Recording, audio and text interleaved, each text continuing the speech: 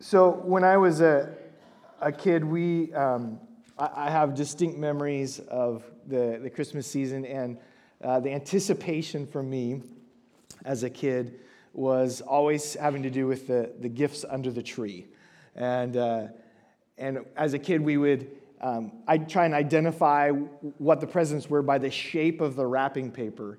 Anybody do that? Just a real quick poll, though. How many of you, the presents weren't put under the tree until Christmas Eve, or maybe you woke up the next morning and they were there? Okay. How many of you had that anticipation for the weeks leading up? They were there and you had to, okay.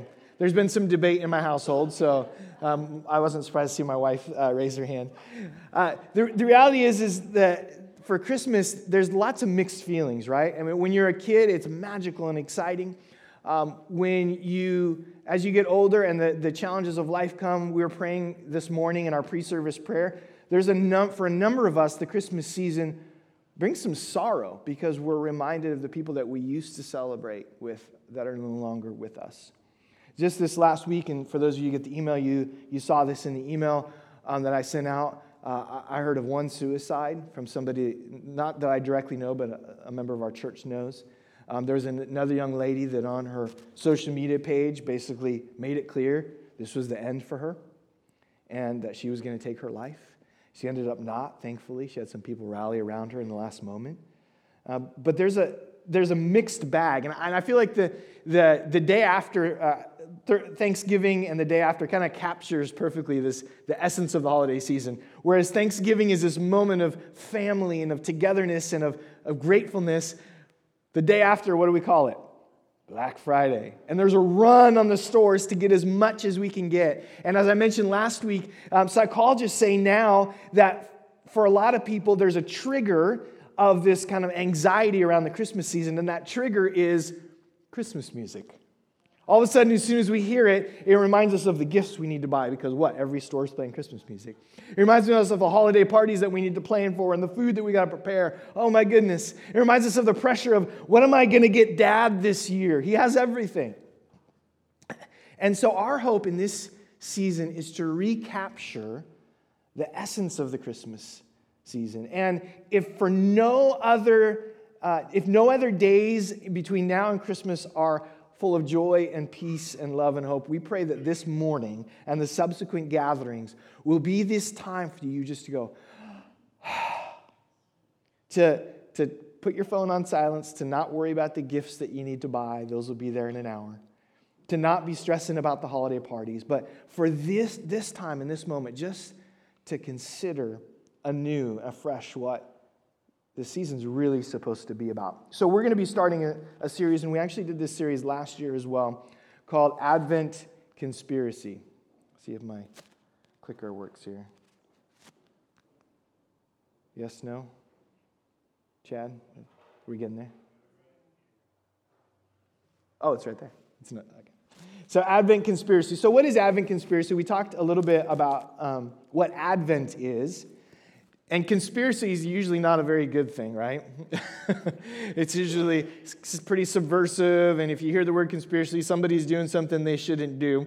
So the reason we use this word connected with the Christmas story is right now, if we were to ask people to sum up what the Christmas season means to them, it would probably be a whole list of to-dos, right?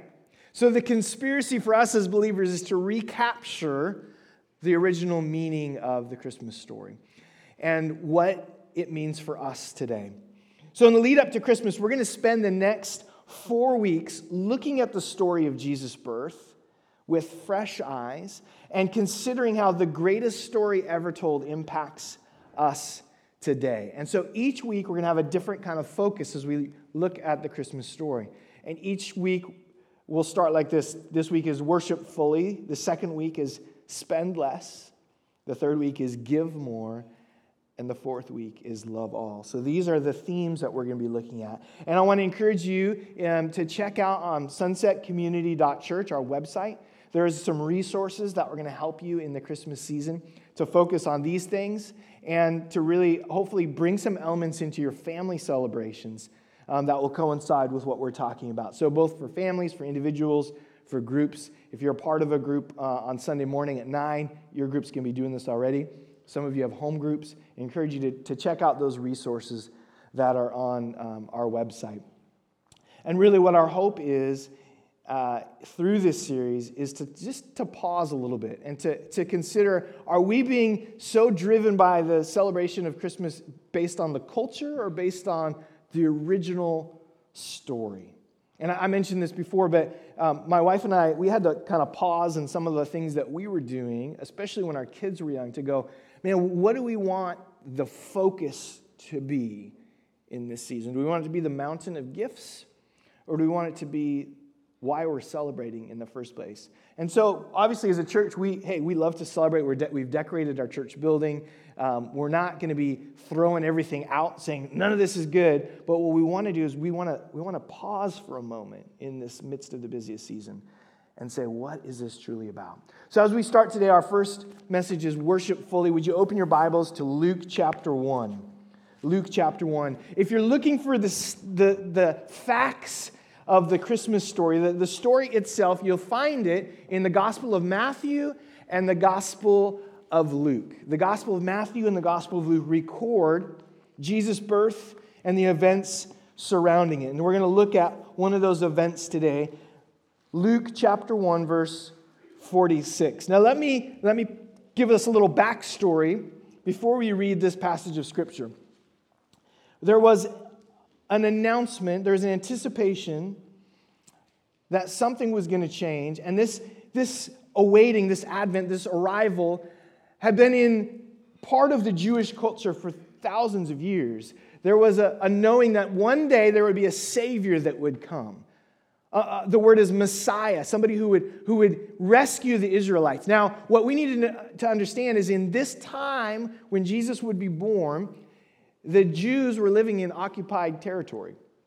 The Romans were ruling over their homeland. So all of their traditions, all of their celebrations, all of their history, it was essentially being controlled now by an occupation force. And so this desire for a king, the heart of it was to be rescued from this occupation and to be reunited with their traditions and their values and to be able to be closer to God.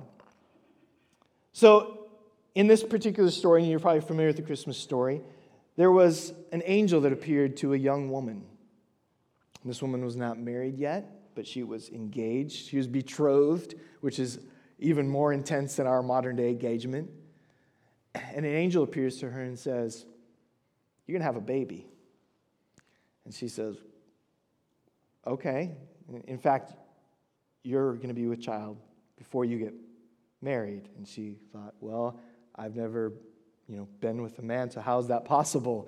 And this angel says, this is a work of God himself. So Mary was wrestling with this, and she has an encounter with her cousin Elizabeth, who is also pregnant miraculously. And in this interaction, Elizabeth calls out, kind of confirms what God had already revealed to her. And so Mary responds, this kind of nobody, this young girl who's not even married yet, responds with kind of a wow moment. And in that, she sings a song. Let's read this song together, Luke 1:46 through 55. It says, "And Mary said, my soul glorifies the Lord, and my spirit rejoices in God my Savior, for he has been mindful of the humble estate of his servant. From now on, all generations will call me blessed, for the Mighty One has done great things for me. Holy is his name. His mercy extends to those who fear him from generation to generation. His mercy, he has brought down rulers from their thrones, but has lifted up the humble. He has filled the hungry with good things, but has sent the rich away empty. He has helped his servant Israel, remembering to be merciful to Abraham and his descendants forever, just as he promised our ancestors." So Mary responds to this news that's been given to her with worship, with a song. And as a response to the news of her pregnancy, Mary's deepest inner person, her soul, her spirit, is flooded with joy, with delight, and she directs all of her worship to God because God himself has seen her. Of all the people in the world that he could have chosen, God chose Mary. Now, again, remembering this story, Mary's young, she's poor, she's pregnant out of wedlock, she's hiding in this obscure little hill town. She's living really what's a humble and unassuming life of obscurity. She's just a person, right?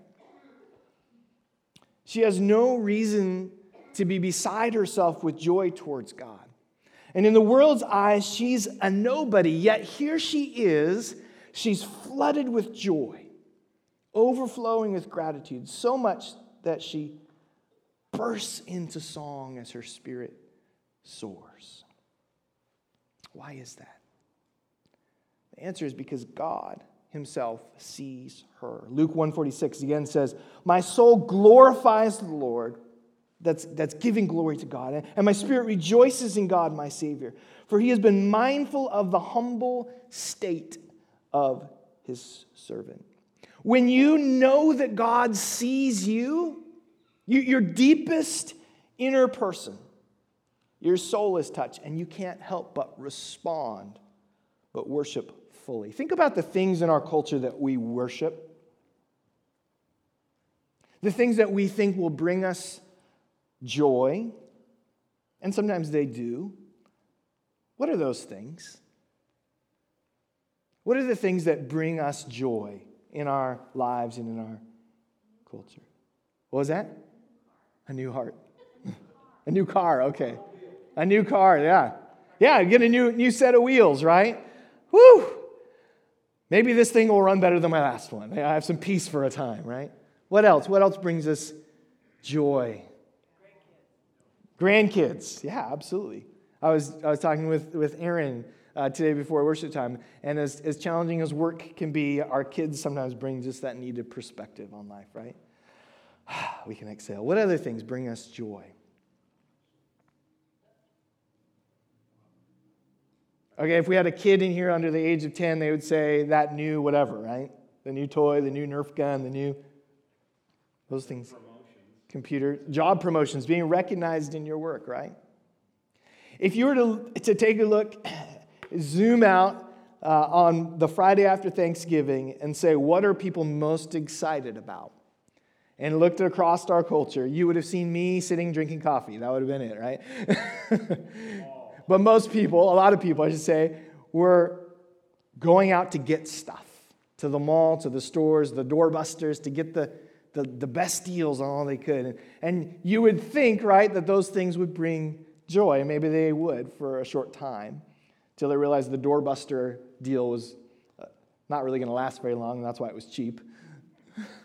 So here's the thing. We worship things in our daily lives. We give our adoration, our focus, our attention to things that in the moment will bring us joy, but oftentimes in the long term aren't as fulfilling as we want them to be.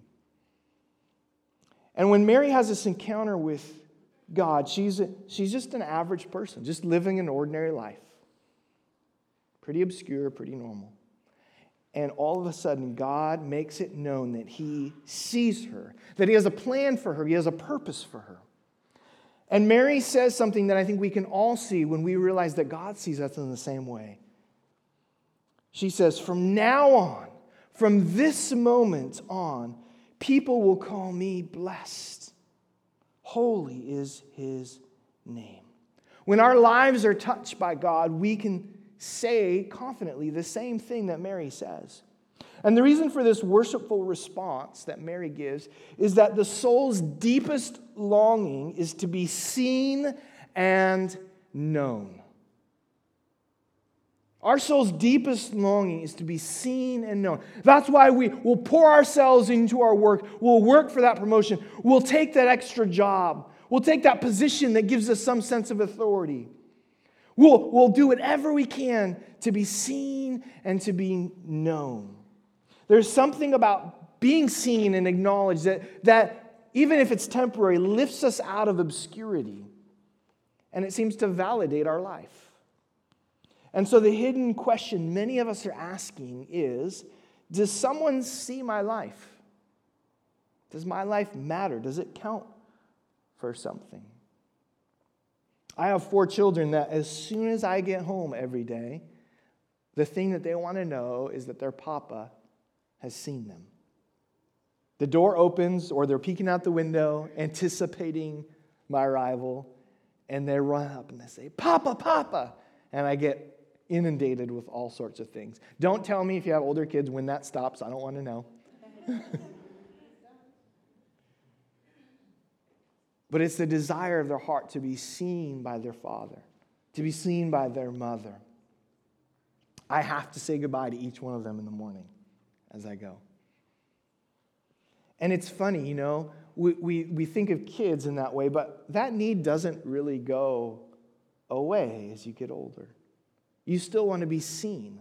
You still want to be known. It's why celebrity is so intoxicating. These people that are known in our culture, they're seen, and so they must think that they matter. And so we must think the same thing. I need to be seen to matter. And on top of this need to be seen, our culture can breed isolation, which just compounds this need to be seen, and it compounds our loneliness, and it can feed our despair at not being significant and not being known. Maybe you work at a job where you feel like a cog in a machine, where you can be easily replaced. You're on the factory line, one person doesn't matter that much. Just replace them with someone who can do the part. Find another person to crunch that number, pour that drink, send that email. Very quickly, we can start to feel obscure, cosmically insignificant. I must be seen to matter. And so we have that desire. Something is radiating deep within me that I need to be transmitted. I'm going to implode. The world's going to suffer something if I'm not known and seen. And it's evident that more than wanting to be seen, wanting to see, we want to be seen. And we will do almost anything to be recognized. Just think of the word that was introduced to our vocabulary some years ago now, and that word is selfie. And everywhere we go now, we see people taking these pictures. How quickly the selfie has conquered the world, right? It's just a picture of our own face, but it's sent out to everybody, and everybody can interact with it. They can like it. They can comment on it. I can be seen and known and made to feel significant. And I think this speaks volumes to our desire to be seen. So much that we would take a picture of ourselves and we'd doctor it up. Maybe we take 10 pictures of ourselves just to get the right one. And show people what they already know. They already know what we look like. But this desire, it spills out of us. We long to be seen and long to be known. Now, okay, maybe you're not a big selfie person, but did you know that the average person checks their phone 80 to 85 times a day, or around 7 times per hour? What are they looking for? When you check your phone, I do this too. I'm looking for some sort of interaction, some sort of note, some sort of thumbs up. Is somebody thinking of me? Is somebody seeing me? Please tell me that. Please tell me that. Please tell me that.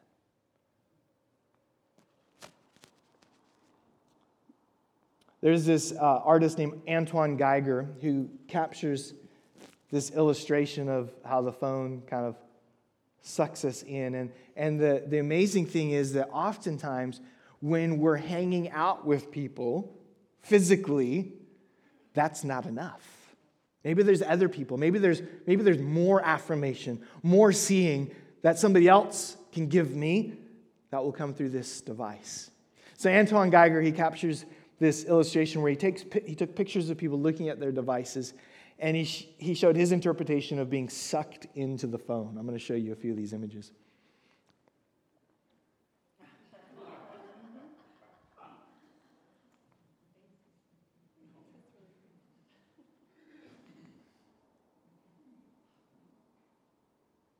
The headphones in, the device out.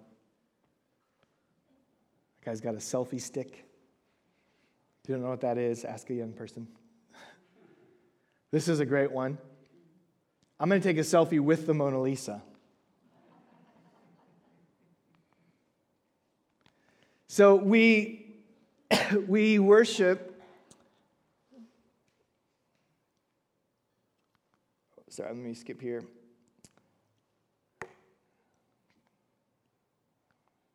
There we go. So it's important to be seen and to be known, and it's our deepest need. It's really no small thing. To be seen and to be known is something that God has actually placed inside of us. It's how we're wired. We're wired for relationship. We're wired to be connected with people. And so to be seen, to be known is what our soul longs for, but it's always going to be incomplete when we're separated from God. Because ultimately what our soul longs for is to be known by the one who created us. Some of us can't put our thumb on that. Some of us don't even believe that there is a God. But the very one who created us is the one that our soul ultimately wants to know and to be known by. When you look at Mary's song, what is striking is that her joy comes from knowing God sees her in her current state, in her obscurity, in her humility, and in her lowliness. God sees her not because of her looks or her intellect or her societal status or importance. God looks and sees her exactly where she is. And the result is that her soul feels the infinite relief of being seen by God, and it is enough. It fills her soul, and she bursts into worship. Aaron and I were talking earlier this week about joy. What is joy? I went through a season of my life where I was feeling kind of dull emotionally, and I remember asking that question. I don't know when the last time was that I experienced joy. Like, what does that even mean anymore? And I began to ask this question, and I began to try and pray through it and read scripture about what joy was. And in that moment, in the subsequent weeks, as I was really asking and wrestling with this and examining my own heart, I realized that joy was different than happiness. It's the build up to Christmas, the build up to those presents when you're a kid, there's a lot of happiness involved with that. But eventually, and if you're like me, sometimes by that afternoon, that happiness is kind of faded, and kind of the post-Christmas blues hit you. Joy is different. Joy is not dependent entirely on our circumstances. Joy ultimately is rooted in a heart that is satisfied in its connection with its Creator. Joy, where happiness is dependent on our circumstances, joy we have despite our circumstances. So in this moment, Mary, God sees her, and she has joy, not because all of a sudden she's got money, or because people are knocking on the door saying, Mary, you're awesome, but because God has recognized her and revealed his plan for her life. He has shown himself to her. And so she bursts into worship. She sees and experiences this joy, this worship in her own life. And she realizes something, though. This joy, it's not just for her. She says, this mercy is for all who fear him, who respect, wait, and listen to God. The mercy of being seen and known is for each and every generation. For those who wait for God and those who trust in God. Verse 50, she says, and this mercy is for those who fear him from generation to generation. So Mary, she has this experience with God, but she goes, wait a second. If God sees me, Mary, insignificant, obscure, and he shows his love for me, he must feel like that about everybody. And that's what the promise was. This promise of Jesus coming was for all people. And she connects to the larger story of what God is doing. That God has remembered her, but he's also remembered his people. Remember this promise of a Messiah. His gaze is on those who don't seem to have much to offer. Can you relate to that this morning? I don't have much to offer. God's gaze is on the marginalized, the poor, the hurting. These are the people that God lifts up. The proud, the seen, the important people of the world that trample the rest, they're going to be brought low. It's the people like Mary that God sees and elevates. And so we see that while Mary's response is to worship God, our response is the same. When we encounter God, we worship because of a few reasons. One is we worship because God sees us. God is both transcendent, that means He's far above, and He's immanent, that means He's near to us. Most religions focus on God's transcendence. God is up there, all roads lead to Him, just keep plodding along. But in Jesus, Christianity shows us a God that is both out there and He's here with us.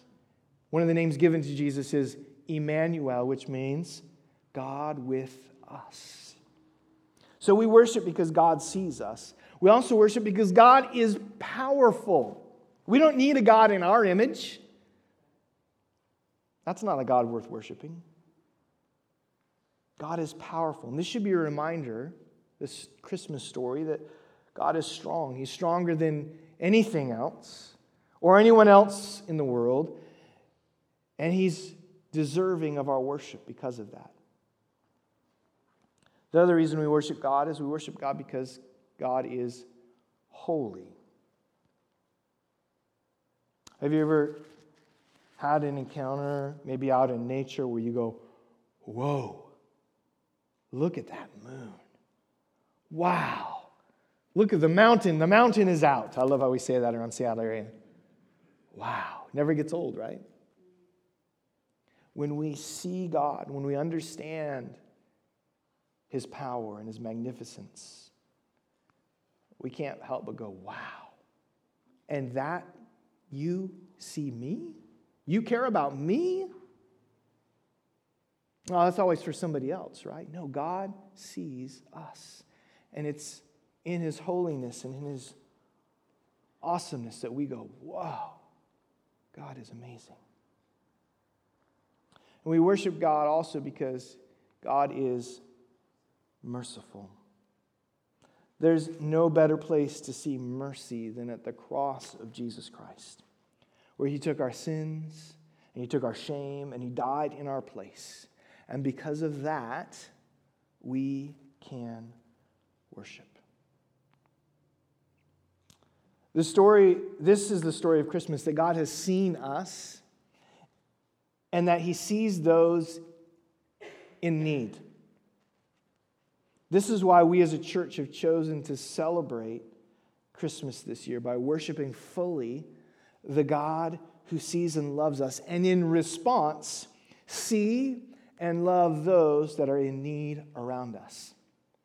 Just this last week, I was driving from my house in Fairwood to the church here. I was coming up Maple Valley Highway, and where Maple Valley and the 405 intersect, and there's an on-ramp to go north. I saw a lady had pulled off on the shoulder in kind of a place you shouldn't really pull off. It's coming off the 405. And she was getting out of her car, and there's lots of traffic going on. And she was walking up to a man that was holding a sign. And I thought, there's 100 excuses for her to not do that. Not just the fact that there's lots of people holding signs, but it's not even safe where she's doing it. But she, in the midst of the rush hour traffic, saw this man and pulled over. And I don't know what she gave him, but she gave him something. They even exchanged a hug. I saw this whole thing because I was at a stoplight. And she got back into her car and she drove away. And so for us as a church, we want to have that same set of eyes. And so this is why we've chosen as a church to kind of deliberately walk through the Christmas story and to think about the people that are around us. And this Advent, the invitation for you is not to run from your obscurity or your life of humility or your feelings of insignificance, but actually instead to lean into those feelings. Now that sounds counterintuitive. Aren't we supposed to pull ourselves by our bootstraps, get out of these feelings? No, lean into them. And know that no matter where you are feeling and what you are experiencing today, that right where you are, God wants you to know that He sees you. He's not waiting for you to do something someday or to be something you're not. That God looks just as He did on Mary. He looks at the humble and the obscure, and He invites us into His great story. And so lean into your ordinary life this Christmas season. Because this is good news, that God sees you, that you are not unknown, that your life matters. And in this moment, as we understand that, that's when God gives us joy. Because what we've accomplished is not dependent, I should say, God's love is not dependent on what we've accomplished. We can rejoice in Him and delight in Him. Like Mary, maybe we can worship fully. Now you're saying, well, hey, I'm not Mary. God didn't exactly pick me to be His mother, especially if you're a guy. That's true, right? But in the end, Christmas is about the incarnation, which is what? God seeing humanity, seeing all of us, becoming one of us. God, the center and creator of all things, present and eternal. He dissolves into obscurity 2,000 years ago so that we would know our significance as His sons and daughters. The incarnation is God saying, being human, being alive is important. It's significant. It's important enough that I, God, would become like you, human, become alive in human flesh. And so the invitation of Advent is to wait like Mary for the God who sees and breathes meaning and significance into our lives. To fear Him as the one who acknowledges who brings life, and then to respond in worship. And so as our church, this is our desire this Christmas, to tell the story of the God who sees us, but who also sees the world, and to celebrate the Christmas story by doing the same, giving ourselves in worship and service to God and to others. And that's why this Christmas we want to worship fully, we want to spend less, we want to give more, and we want to love all. And so this Christmas, I want to encourage us to think about these things. One of the traditions that we started several years ago is every week of Advent, so there's 4 weeks leading up to Christmas Eve, we as a family decide a place to give. In some years, we've given the gift of an animal to a family in need in a different part of the world. In some cases last year, we found an organization that helps small businesses, in particular women that have been marginalized or that have come out of tough situations that are trying to provide for their families, and you can buy products directly from them to help support them. So we've chosen to buy those products to give as gifts to our family. In some cases here in our local community, there's a wonderful organization called Vision House that works with homeless families. And right now you can adopt a homeless family to give them some things that they cannot provide for themselves. And so on our church website, there's some places, some recommended places that you can give in this Christmas season. And when we give outside of ourselves, and we give not just stuff, but purpose and meaning, then I think it recaptures the heart of this season. So I would encourage you again to check that out on our church website, sunsetcommunity.church, just for those ideas. And as we kind of journey together in these seasons, it's okay if you feel alone. It's okay if you feel insignificant. I'll have Aaron and Tiffany come up right now. Mary's song is an invitation to remain where you are. To not feel like you have to become something else, but remain where you are and trust. Trust that God is with you, forgiving and loving and calling you to Him. And God is inviting you into a greater story. Not only has God seen us, but He has seen us and given us His life. And we remember Him this morning by worshiping Him in song. and by remembering that He gave His life for us. So let's stand together this morning and let's come and remember. Let's come and worship our God who came into human flesh and brings us significance and life again. This Advent season, let's worship fully the God who sees us and who loves us.